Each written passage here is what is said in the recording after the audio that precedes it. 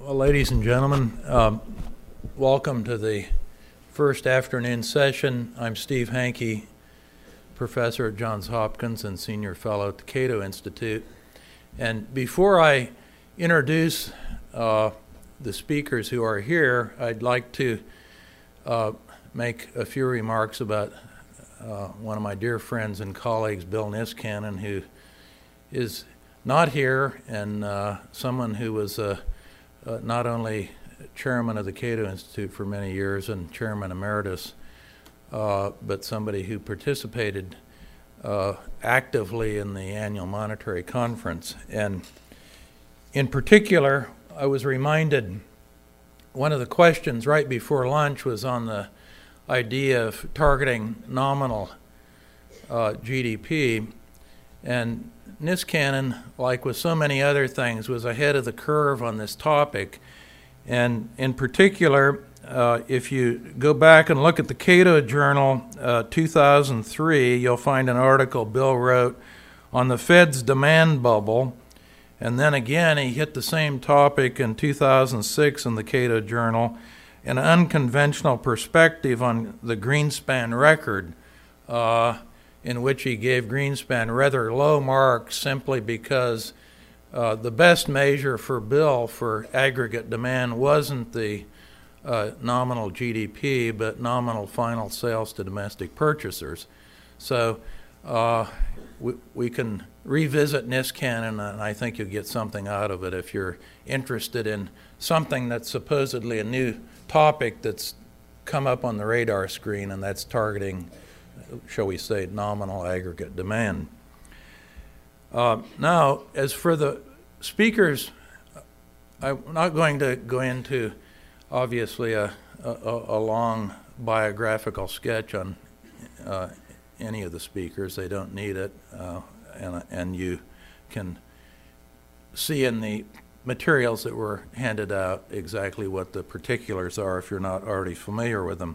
But we're going to change the order a little bit at the suggestion, actually, of Larry White. We have a logical order, and that is we're starting with Dick Timberlake. You're number one. As the dean of the deans and money and banking, you will begin, not because you're the dean of the deans, but because you are going to explain why we went off the gold standard. Then Judy Shelton, who's most noted for calling the big ruble collapse, which people forget, that was a big event, and Judy was ahead of that one by a country mile. Judy will speak to us a second about why we should go back on the gold standard, and then Larry White, who also is the dean of Austrian monetary economics, or one of them, will speak to us about why, not why we should go on, but how we should go on. So why we went off, why we should go back on, and how we should go back on is the logic of this session. So with that, Dick, you want to lead off? Okay.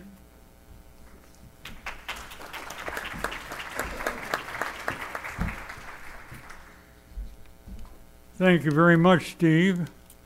I was waiting for the fourth paper, but there wasn't any, so I guess that's sufficient. You want me to give one? Well, I'd like to say thank you very much for listening to me. I'd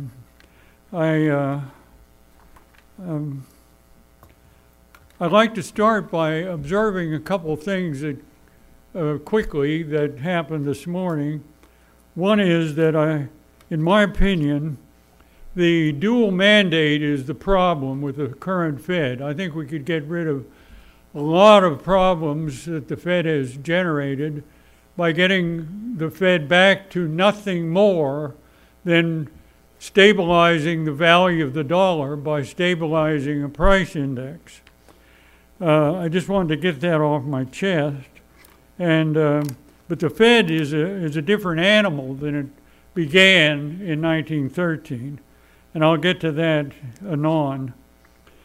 To begin with, we had a gold-silver standard in the 19th century, and it and the central bank and any central bank, create money.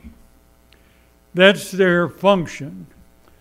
The gold-silver standard does it through markets with a given price for gold and or silver. The central bank does it by discretion unless it has a rule. And that rule, as I just said, should be the stabilization of the price index. Now, the gold-silver standard was a fact of life for everyone from 1789 until 1862, when during the Civil War, the Northern government passed the Greenback Acts. The Greenbacks were United States notes, sometimes called legal tenders, and they differed from earlier Treasury notes in that they were full legal tender for all debts, public and private. Now that latter provision was unnecessary. They would have circulated, and this is easy to prove, just as well as they did without the private legal tender provision. And the war went on, of course, and ended, and we had an inflation. The inflation was about a 248% inflation over what had been the price level, price index value in 1860. So there were lots of debts coming due after 1865, when the war ended, and some of the people that owed debts tried to pay them off with greenbacks, which had depreciated by the amount of the depreciation in the price level, which was somewhere around, at the time the attempts were made, it was not 248 or 148, but in the vicinity of 20%. And consequently, there were court cases that came before the Supreme Court ultimately that tested the legality of the full legal tender provision of the greenbacks. The Supreme Court at that time, from 1864 to thereon, the Chief Justice of the Supreme Court was Salmon P. Chase, who had been Secretary of the Treasury under Lincoln, and then Lincoln appointed him Chief Justice in 1864 after he resigned from the Treasury, and Chase had approved the issue of the greenbacks during the war. But between 1864, when he was appointed, and 1869, when the first legal tender case came before the court, Chase changed his mind 100%. And as a part of the majority of the court, the case that came before the court was decided that the greenbacks were not legal tender for any debts issued before the legal tender acts. The question of whether they were legal tender after the acts was left moot. It wasn't decided at that time, but they were definitely not legal tender before for debts before 1862, and that stands to reason, because a contract that ends up in a debt should be payable in the medium that was current when the contract was drawn. That's only fair, and that's really a first law of contracts. So that's 1869. The greenbacks, at least to that extent, are unconstitutional. But that decision rankled the Grant administration, which was in power at that time. And Grant appointed 2 new members to the Supreme Court, which he had every right to do, because one justice had resigned and there was already a vacancy. Well, he appointed 2 justices, who were very sympathetic to the greenbacks, and the Attorney General asked the Supreme Court to judge the case again, and it did with 2 other cases, and came to the conclusion that the greenbacks were constitutional for all debts, public and private, no matter when they were contracted. Well, the vote was 5-4. It was strictly party. It was strictly the Grant appointees and Grant and Lincoln appointees to the court, all Republicans, who voted for the legality of the greenbacks. And it was the previous appointees, including Chase and a couple of others who were appointed way back.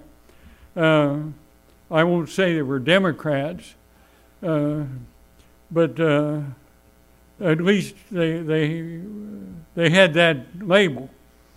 And as a matter of fact, the Democratic philosophy at that time was much more conservative on money questions than was the Republican.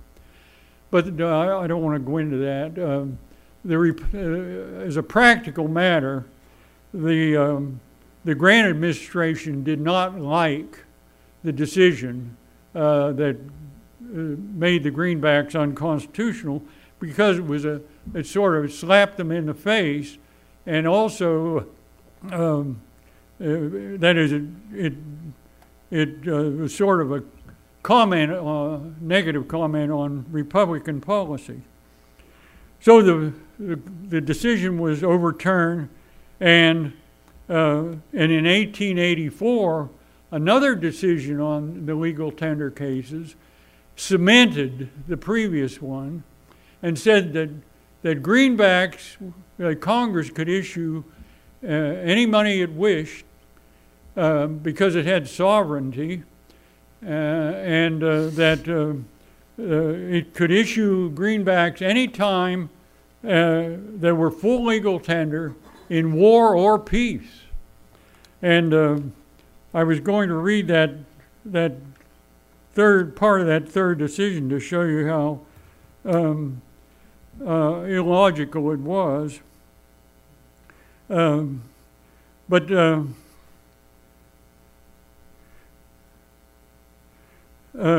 now, what I want to get to next is the founding of the Federal Reserve in 1913. Now, that had nothing to do with illegal tender cases. That had only to do with putting a new institution into place, which was supposed to be private, almost completely private, which would occasionally get into the market and help needy banks that were solvent but illiquid. And it was supposed only to do that when the occasion arose and the banks requested such credit. So it had no connection to the sovereign power that the court gave Congress over the monetary system. The Fed was only a lender of last resort, so-called, but it never assumed or presumed or had that function. There was hardly a time that the Fed ever did any lender last resorting. It was always something else. Well, in the 1920s, the something else the Fed did was to stabilize the price level. If you want an example of what the Fed ought to do and can do, you must read about how it stabilized the price level between 1922 and 1929. And it did it within a variation of about 1% of price level variation per year. In fact, the wholesale price index declined, and very slightly. And but the thing about that stabilization was that we were supposed to be on a gold standard still, and there were still elements of the gold standard in place. But as someone observed this morning, the gold standard ended in 1913 for all operational purposes. Well, it still had some aspects in the 1920s, but the Fed Bank of New York was sort of the Fed Open Market Committee of the time, and it stabilized the price level. However, Benjamin Strong died in October of 1928, and I'll add on a personal note, that was the year I entered the first grade. And I didn't know Benjamin Strong, but he died, and his policy went with him, and also the power in the Fed shifted from the New York Fed to the Federal Reserve Board in Washington.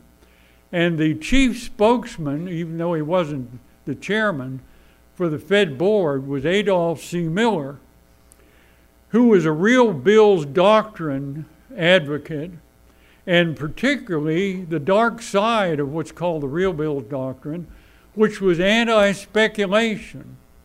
And Miller and others who sympathized with his view started an anti-speculation crusade on the banking system, and through a policy, what they called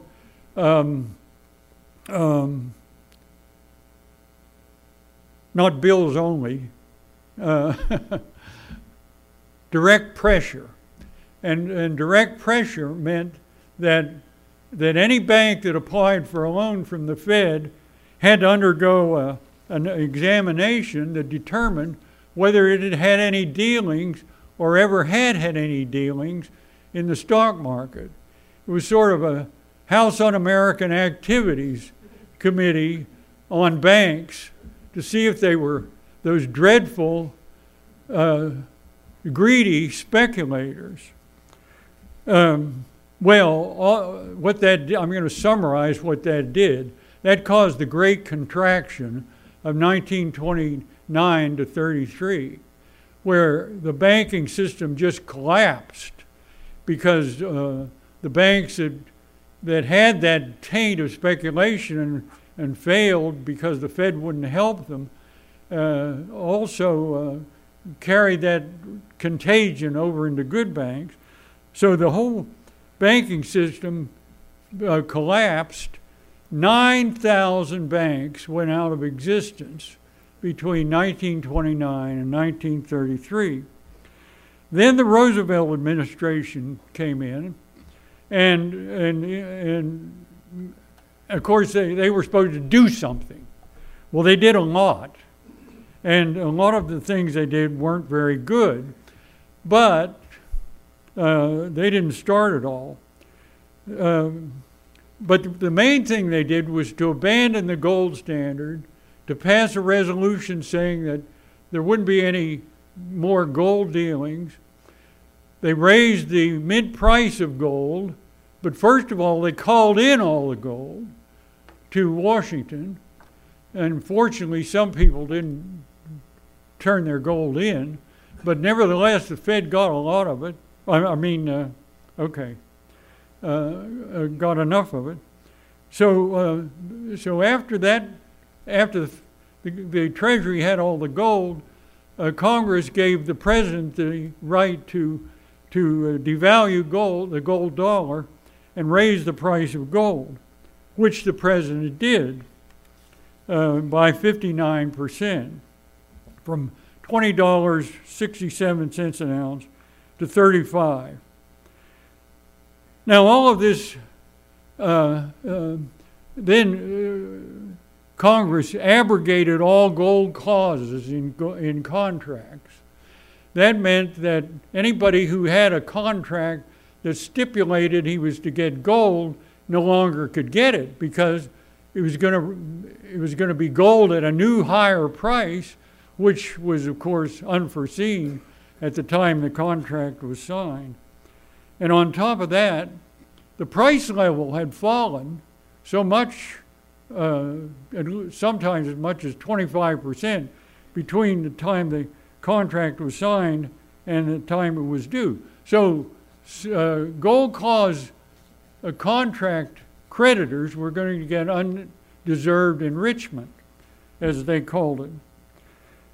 Well, the case came before the Supreme Court, and the Supreme Court agreed that Congress had the power, absolute power of the monetary system, but in order to say that, they reached back to the legal tender decisions of 1871 and 1884 that were completely invalid, complete logical distortions of the Constitution, and used that to say that yes, Congress had the right to devalue, and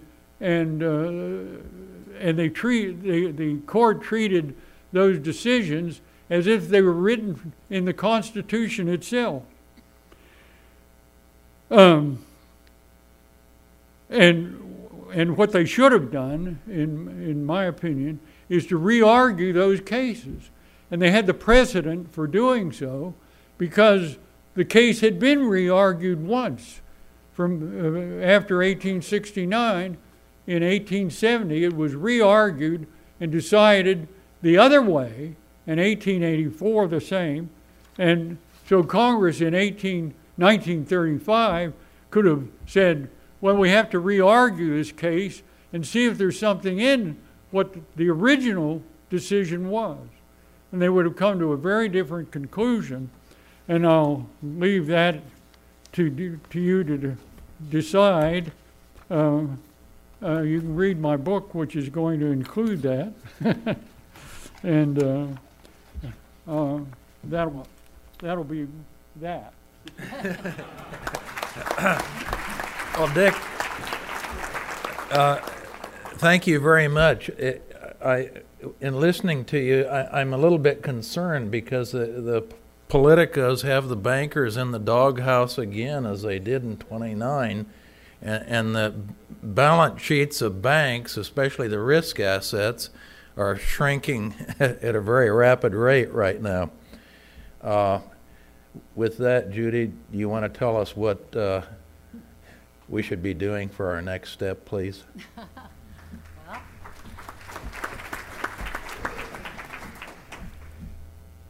Thanks, Steve. Maybe it's just me, but I think the need for monetary reform is so critical that every single candidate for president out there should be talking about it. Now, of course, Ron Paul does talk about it, and I give him great credit. He speaks very knowledgeably and with real commitment. He actually has a proposal for reforming our current monetary system, which is hardly a system, really. It's more just a matter of discretion exercised on an ad hoc basis by a small committee in Washington. But where are the other candidates on this issue? We've heard a few references to hard money or sound money during the televised primary debates. We need to rein in the Fed or fire Bernanke, those kind of comments. That doesn't solve it. Are they talking about a monetary rule or limiting the dual mandate or targeting inflation? And would that be much better than what we have now? What we have now is nuance, which is fine if you can spend all your time listening to CNBC, so you can dissect the latest communique from the Federal Open Market Committee or listen to a town hall-style session with Bernanke. Not to digress too far, but just to emphasize, there is no monetary system, no mechanism in effect domestically or internationally. There's only the monetary status quo, and that's what needs reforming. But there will be no transition to a new monetary regime, the subject for this panel, until the need for reform is recognized at the highest levels of the U.S. government. How can American voters not consider the failings of monetary policy as a fundamental policy issue? How can they not demand ideas and specific proposals from any prospective president? The world has gone through a credit debacle and financial collapse with devastating consequences for the real economy. The most powerful central bank, issuing the most influential currency, is located 1.5 miles from here. It's a U.S. government agency with its chairman, vice chairman, and entire board of governors all appointed by the president and confirmed by the Senate. The next American president, whoever it is, should be laying out a path to serious monetary reform, not only for this country, but for the world. Because we haven't fixed anything since this last money meltdown. What has really changed since where we were just before the collapse, let's say June 2008? At that time, the total notional amount of outstanding over-the-counter financial derivatives was $684 trillion, about 12 times the world's gross domestic product. Well, that figure dropped some in the immediate aftermath of the crisis. But the latest numbers show that the notional value of outstanding financial derivatives has now climbed back over $600 trillion. And what has changed on monetary policy itself? Alan Greenspan has been faulted, mocked for having kept interest rates too low for too long. Maybe he did. He's not omniscient. Now, right there, that is why we need monetary reform. Because Fed chairmen, even very, very intelligent Fed chairmen, are not omniscient. Here's the point I want to make about monetary policy, and it relates to inflation. Inflation, as measured by the CPI, the Consumer Price Index, was rather low during those final Greenspan years, 2 to 3%, slightly over 3% in 2006 when his term ended, but close enough to what the Fed likes to describe as benign. And so here we are today, with high unemployment, broad fear of falling back into recession. One would expect reduced consumer demand under these conditions. One would not expect price pressure to be coming to bear in these tough times. I mean, why should there be any inflation at all? And yet, the latest annualized inflation rate shows 3.53%. Something is really wrong with the calibration of the money supply to the needs of the real economy, to the level of productive activity. There's a purely speculative game being played out in the financial sector with credit default swaps with massive levels of derivatives, 2/3 of them linked to gaming the differential interest rate policies of the Federal Reserve against the European Central Bank, or just betting on currencies. We see from one day to the next, the Dow Jones Industrial Average jump 200 points, fall 200 points, back up 200 points. Same for the FTSE or the Nikkei, responding to this global kabuki theater of frantic meetings among finance ministers and the latest pronouncements from central bankers. The real economy doesn't bounce around like that. It's more like a slow-moving barge with 7 billion people aboard. But it's being whipsawed by these monetary policy-driven events, which almost seem to belong to a different stratum. You think those guys should be playing with tokens, with casino chips that can only be used to chase paper profits in financial markets. The rest of us just need money that works. We need money that, one, provides a useful medium of exchange.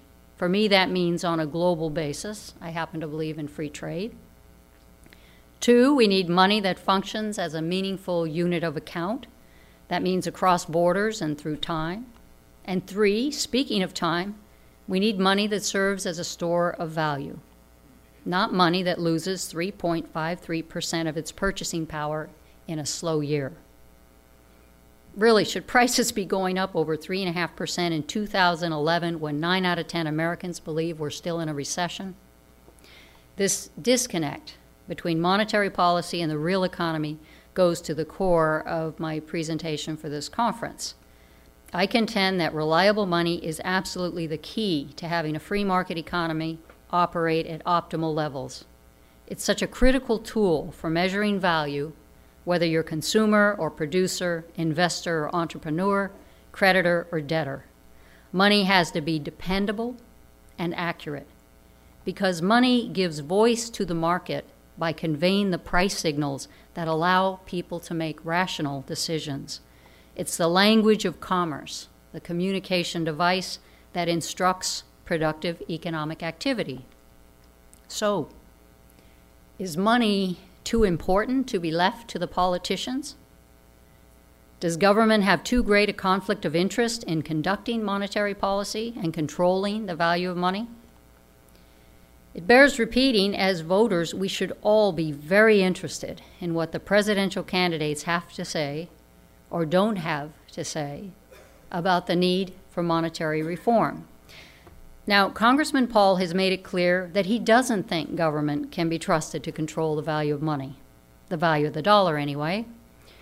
Perhaps he is right, in which case we may have to forge that alternative path toward private competitive currencies by repealing legal tender laws, as he has proposed. But, call me old-fashioned, I'm not quite ready to give up on government. We do live in nation states. In this one, America, we grant powers, limited powers, thanks to the wisdom of the founders. We grant powers to our government, including the authority to regulate the value of the U.S. money unit. You know, that's how Thomas Jefferson referred to it. His treatise on setting up a common currency for this new country, the United States, is titled Notes on the Establishment of a Money Unit, which he understood to mean an unchanging standard, a measure, along with other official weights and measures. Jefferson proceeded to define the value of the U.S. dollar in terms of a precise weight of silver or gold. Beyond defining what a dollar is, I believe it's the responsibility of the U.S. government, which is constitutionally charged with regulating the money, to ensure that the dollar's value is maintained as a measure, a standard, in terms of one of those original precious metals. I believe we could begin to achieve this on a contemporary basis through the issuance of a treasury instrument linked to gold, by offering a dollar-denominated treasury obligation with a gold convertibility option. We could start to comply today with the constitutional obligation to regulate our money in keeping with the precepts of Jefferson. My proposal would give our government the chance, perhaps its last chance, to exercise its money powers responsibly by issuing Treasury trust bonds, and that is what I would call this new class of gold convertible debt obligations.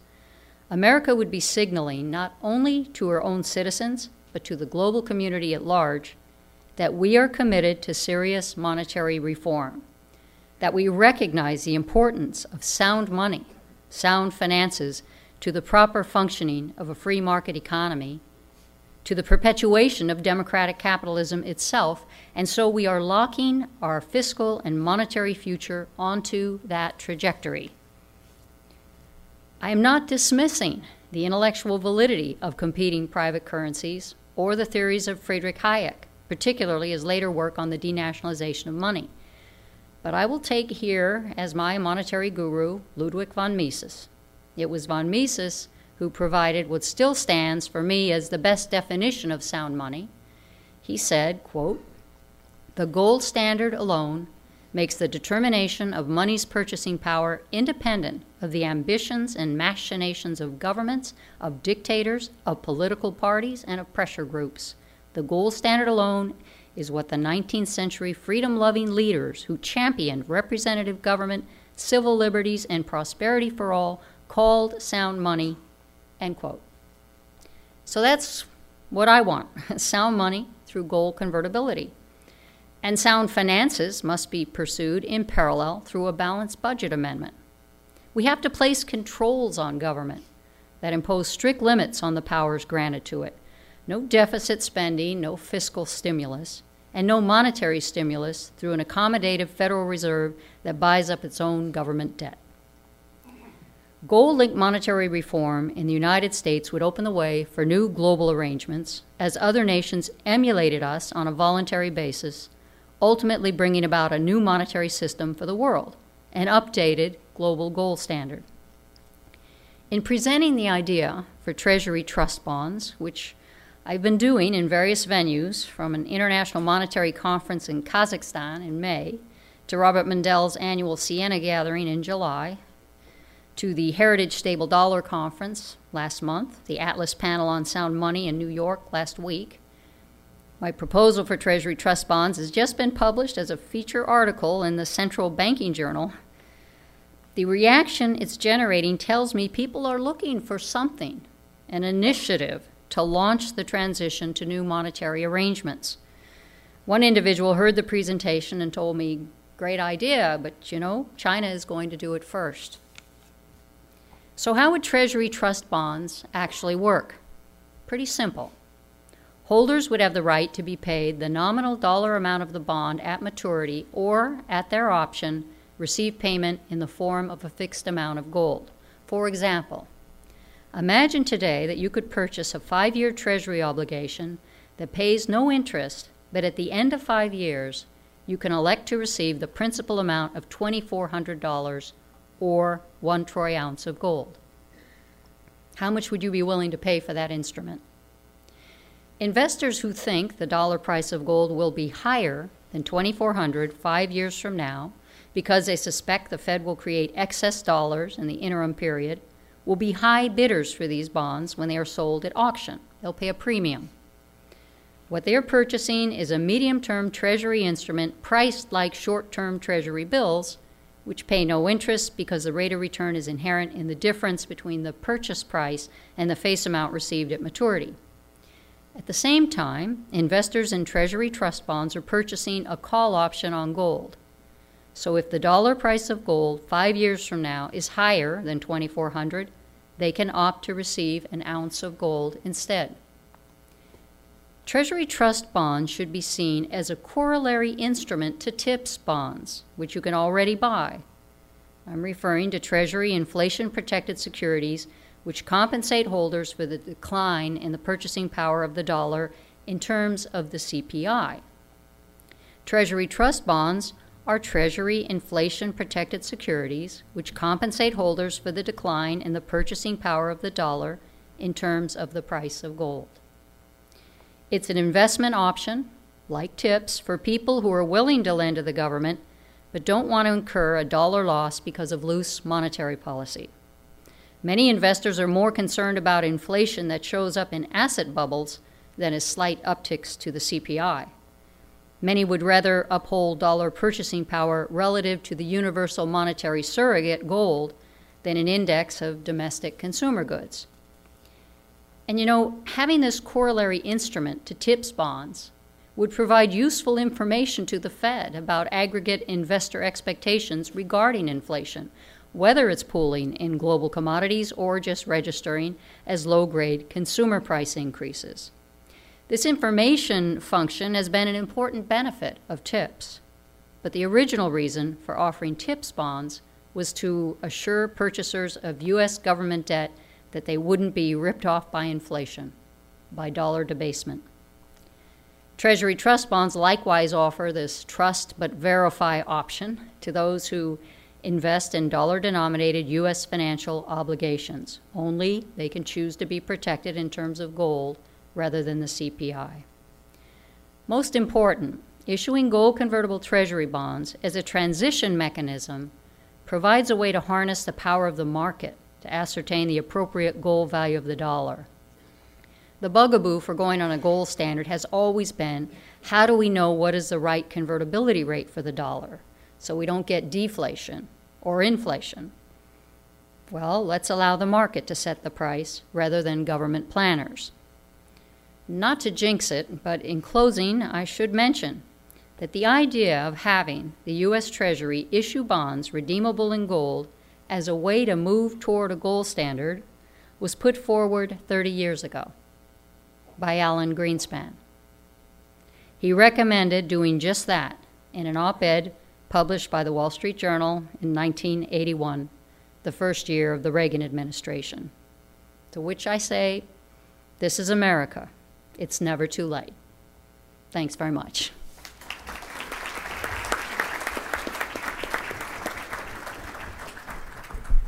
Well, thank you, Judy. So we've had Dick winding us out of gold and Judy taking us back into gold. And as I realize today isn't the Sabbath, but now we have Larry who will tell us how we can get from the current monetary realm into the promised land. Larry?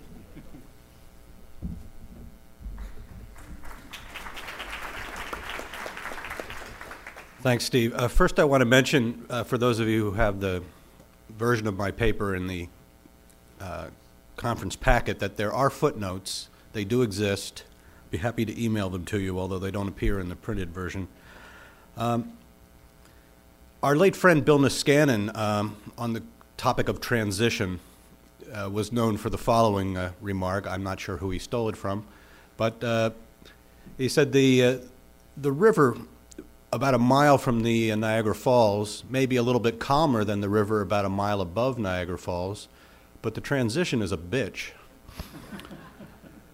We need to think about whether the transition to a gold standard would similarly be a bitch, and if so, I mean, that would count in our cost-benefit calculus of whether going back to a gold standard or forward to a gold standard is worth it. So we need to consider what's the least bitchy way, is that how I should put it? The most cost-effective way of returning to a gold standard. So I'm going to just stipulate that we all want to return to the gold standard and ask what's the most effective way to do so. How do we get there from here? There are two transitional paths that have already been mentioned today that suggest themselves. One is to legalize a parallel gold standard. Ron Paul talked about that this morning. Let it grow up alongside the current fiat dollar regime. The more conventional path, as Dick Timberlake referred to, as the U.S. followed after the suspension of the gold standard during the Civil War, is to set a date after which the U.S. dollar is to be meaningfully defined as a certain mass of gold, so many grams of gold per dollar, or so many dollars per ounce. That today would, of course, imply converting the Federal Reserve's liabilities into gold redeemable claims. Now, we see analogs of these two kinds of transitional paths when we observe how peso-using countries have dollarized. In particular, I have in mind two cases of about 10 years ago. In Ecuador, between 1998 and 2000, a parallel, unofficial U.S. dollar standard emerged as the inflation rate rose, as it went from low double digits to high double digits to triple digits. The private sector dollarized itself, and it was so dollarized that there really wasn't much change when the government finally pulled the plug on the official currency and Ecuador became officially dollarized. By contrast, in El Salvador in 2001, the government chose to permanently lock in the dollar value of the currency, which had been on a dollar exchange rate peg, by outright adopting the U.S. dollar, while inflation was still low and the local currency was still dominant. So to put it in a nutshell, when the official switch to the harder currency came in Ecuador, it was an act of necessity in the midst of a hyperinflation crisis. In El Salvador, it was an act of foresight to avoid such a crisis. And I'm going to say I hope we take the El Salvadoran path rather than the Ecuadorian path. By the way, if I seem a little sleepy, it's because I actually had dinner in El Salvador last night in the airport, en route from a university in Guatemala back here. It's a 4-hour flight from there to Dulles, so you can do the math. I'm a little sleep deprived. Let me talk a little about allowing a parallel gold standard. Clearing away the legal barriers to a parallel gold standard is fairly straightforward. It can be done without immediately altering existing financial institutions.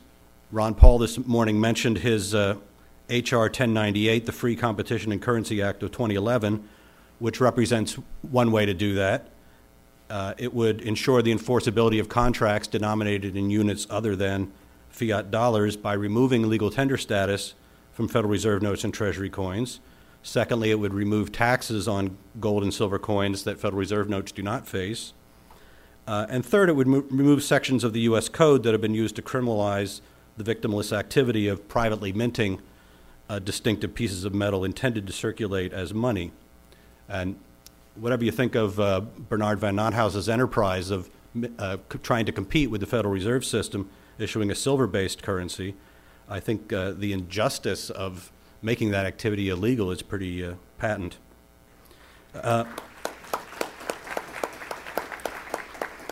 Now, if these sorts of measures seem unprecedented, you should note that Federal Reserve notes didn't become legal tender until 1933. Bank of England notes are not legal tender today in Scotland or Northern Ireland, where private bank notes, also not legal tender, actually predominate in the currency circulation. You might also note that in Switzerland, the purchase and sale of gold is not subject to taxes such as value-added taxes or capital gains taxes. Now, I think further legal changes would be necessary to make a parallel gold standard really viable, namely changes to allow citizens who adopt the parallel gold standard to have access to gold-denominated banking services. I mean, paying using physical gold coins is kind of inconvenient. The world evolved well beyond that when it was on a gold standard. So banking services like the issue of gold-redeemable checking accounts, gold-redeemable paper currency notes, would be important. So either existing banking companies would have to be free to operate, bank holding companies would have to be free to operate separate gold-denominated subsidiaries, right, with their own balance sheets, or else new gold-based institutions would have to be free to open. And the case for doing these things, for leveling the playing field between the fiat dollar and other potential monetary standards, rests on the simple fact that consumers are better served by competition than by monopoly. Keeping alternatives to the fiat dollar at a legal disadvantage limits the options of American consumers, makes them worse off in that respect. Now, the option to use something other than the fiat dollar isn't nearly as important when the dollar is experiencing low inflation, as it of course will be if inflation becomes more pronounced. So we shouldn't really expect a mass switchover just from the legalization of a parallel gold standard, as long as inflation remains low. So in that sense, it's in the Fed's hands how much of a use people make of this option. And there's, of course, a strong incumbency advantage to an established monetary standard. There's a network property to a monetary standard. The greater the number of people using a particular monetary standard, the more advantageous it is for you to use it as well. Or to put it another way, you want to get paid in the stuff that other people want to get paid in. But we do see spontaneous dollarizations in cases where the peso becomes unstable. Right? So like the benefit of using dollars in a peso economy, the benefit of using gold in a dollar economy will increase as the fiat dollar's inflation rate becomes higher and more variable. And that's when if U.S. inflation returns to double digits, U.S. citizens would find it very helpful to have an alternative currency network available, already up and running, even if on a small scale. That kind of potential competition might, who knows, might even incentivize the Fed to keep inflation low. Let me turn to reestablishing a gold definition for the U.S. dollar. The fact that there is this network property to a monetary standard supports the case for not simply legalizing a parallel gold standard, but also reestablishing a gold definition for the U.S. dollar.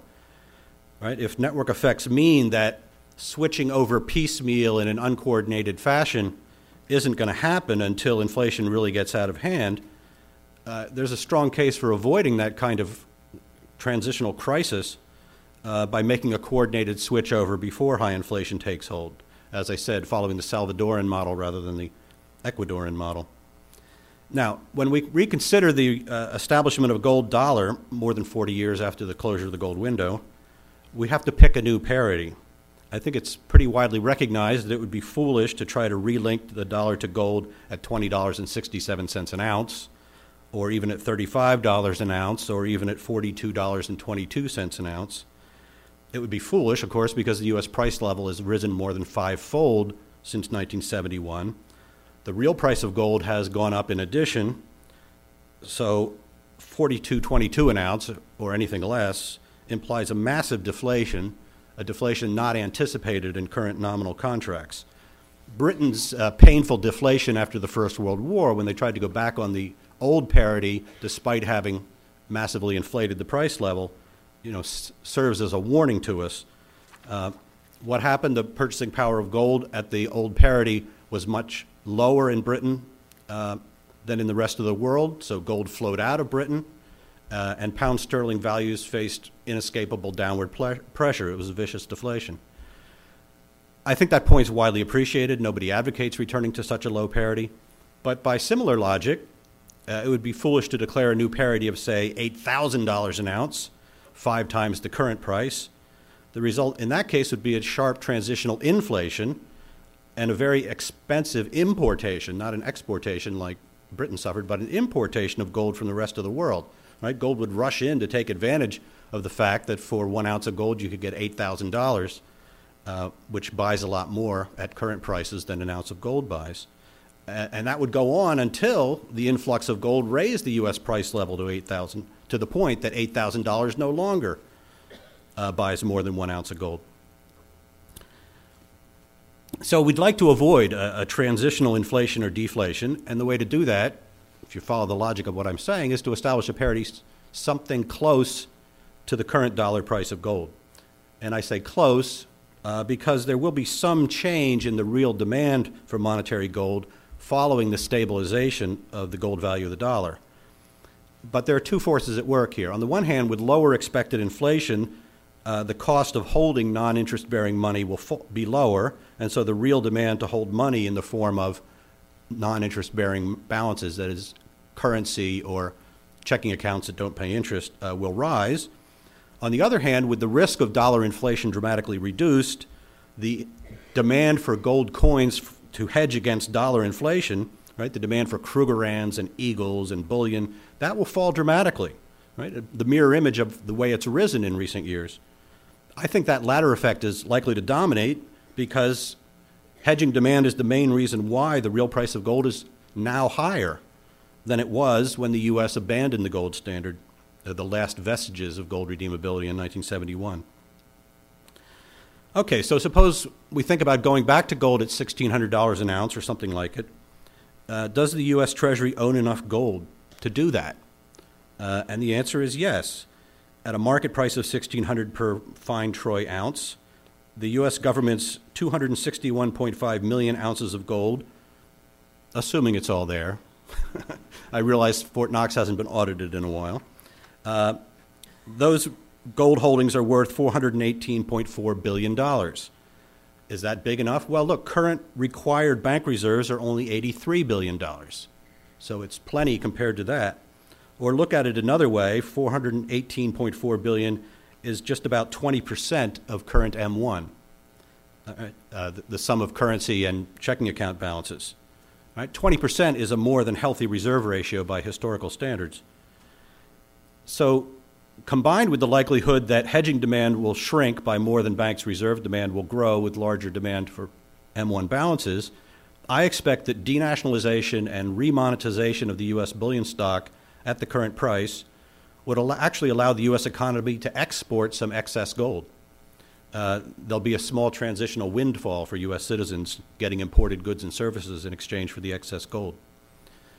So expeditiously establishing a new gold definition for the U.S. dollar requires the following two steps. One, withdraw most of the $1.6 trillion in non-required reserves that banks have accumulated since September 2009 by eliminating interest on reserves and by selling the mortgage-backed securities that the Fed acquired in QE1, plus enough treasuries, to bring the total of bank reserves down to the value of the U.S. government's gold stock, somewhere around $400 billion. Second, redeem Federal Reserve liabilities with the U.S. government's gold at the then current market price. That would put us on a gold standard with plenty of reserves. Now, I say plenty of reserves, assuming that 20% is plenty by historical standards of fractional reserve banking systems. But there is, of course, the point of view, which has been mentioned in Ron Paul's talk and in other places today. There is the idea that we should establish 100% reserves behind M1. I mentioned $8,000 as a figure a minute ago. $8,000 is about what you get if you divide current M1 by the stock of gold ounces held by the Fed. Some economists who favor 100% reserves for currency and checking accounts have offered this as an approach to finding the new parity, just perform this division. Never mind what the world price of gold is. But it's so much above the world price of gold that, as I said, it implies a huge influx of gold for the rest of the world, a large loss of U.S. wealth in exchange for the imported gold, and a sharp transitional inflation. I think we can do better than that. To put it another way, to establish 100% gold backing for currency and checking accounts would be very expensive. At $1,600 per ounce, the difference between M1, which is about $2.1 trillion, and the current stock of gold held by the federal government, about $400 billion, as I said, well, you can do the math. That's $1.7 trillion. That's a pretty expensive proposition. American taxpayers would have to buy $1.7 trillion worth of gold. Something else about 100% reserves should be mentioned, which is they make it impossible to have what was historically the most popular sort of currency, namely circulating, redeemable paper notes. If you're going to put all money on a warehouse basis, it's impossible to have circulating bearer anonymous currency because the warehouse doesn't know who has it. They can't charge storage fees. And gold warehouses have to fund their operations through storage fees. So it's not clear how you would have circulating warehouse receipts. What about the central bank? Well, because the nation's stock of money becomes endogenous under a gold standard, no monetary policy is needed. And as I like to do, I quote Alan Greenspan on this when he was on The Daily Show. He said, "You didn't need a central bank when we were on the gold standard. All the automatic things occurred because people would buy and sell gold and the market would do what the Fed does now." Okay, not put exactly the best way, but what he's saying is we didn't need a Federal Reserve in 1913 to manage the stock of money. And of course, the Federal Reserve Act didn't actually conceive of the Fed as a day-by-day manager of the money supply. The gold standard was supposed to manage the money supply. If you retain a central bank to manage the money supply, you actually undermine the automatic operation of the gold standard. You damage the credibility of the dollar. You undermine the pre-commitment to the rules of the game because you've established a discretionary actor with the power to void the rules of the game. So it does more harm than good if you understand the logic of pre-commitment, the importance of pre-commitment to sound money. Central banks invariably face political pressures to pursue monetary policies inconsistent with redemption of gold at a fixed rate. And on the question of a dual versus single mandate that came up earlier today, the European Central Bank has a single mandate. It has a very strongly worded constitution that makes price stability its single mandate. It hasn't held up. Right? When push came to shove and the European Central Bank was asked to monetize the debts of the Greece and Spain and Portugal and Ireland, it's been caving in, and inflation in Europe is just as high as in the U.S. It's running around 4% year over year. So when a central bank runs a policy inconsistent with maintaining the gold standard, as it will be pressured to do, the historical evidence is that the gold standard gives. By contrast, a system of competing private banks issuing gold redeemable liabilities faces legal and competitive constraints, and those kind of banks actually have a better track record at maintaining convertibility than central banks do. What we call the classical gold standard, it's sometimes forgotten, functioned quite well without a central bank in many countries, like the United States, like Canada, like Australia, like New Zealand, like South Africa. Particularly in Canada, which didn't weaken its banking system with ill-advised legal restrictions. Even in the United States, which had severe financial panics, those panics could have been avoided if we had followed the Canadian banking model. Canada didn't have those panics. So I blame those on the bank regulatory system, not on the gold standard. But even given all that, the business cycle wasn't worse under that system than it has been under the Fed's watch. Footnote to a paper George Selgin and Bill Lestraps and I have in process. Do we need a central bank for some other purposes under a gold standard? Well, we don't need a central bank to issue currency. Private banknotes form the majority of circulating currency before the Federal Reserve Act. The Fed has some other useful functions that can be returned to private clearinghouse associations as they were before the Federal Reserve Act. Clearing and settlement of payments, enforcement of membership standards for solvency and liquidity,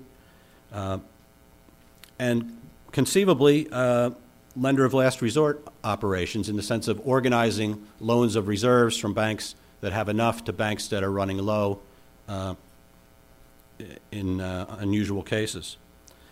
So I think it's a pretty straightforward case, but let me contrast what I'm saying to something the journalist Martin Wolf recently wrote. He said, the obvious form of a contemporary gold standard would be a direct link between base money and gold.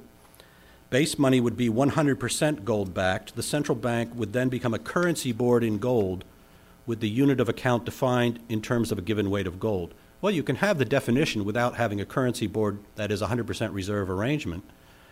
And actually, although central bank notes are base money today, under a gold standard they're not. Only coined gold and bullion is base money under a gold standard. Notes in circulation are redeemable liabilities of their issuers. They're not actual bank reserves. They're not potential bank reserves. And although a currency board is less likely than a central bank to undermine the gold standard, there isn't any need for it either. Surprisingly, Wolf actually recognizes that it's wasteful to hold 100% reserve in a bank if depositors don't need their money almost all the time, but he doesn't draw the obvious conclusion, which is that a currency board in gold is less efficient than fractional reserve banking under the gold standard. So the banking system would be more robust than he suspects, given the historical evidence I've cited. And we want to return, if we want to return to a gold standard, it should be one that doesn't unnecessarily require expensive gold holdings and doesn't introduce a central bank able to avoid the rules of the game, and of course, even better if we take on the task of reforming our banking system so that it doesn't rely on legal restrictions and doesn't rely on subsidies and guarantees. Thank you.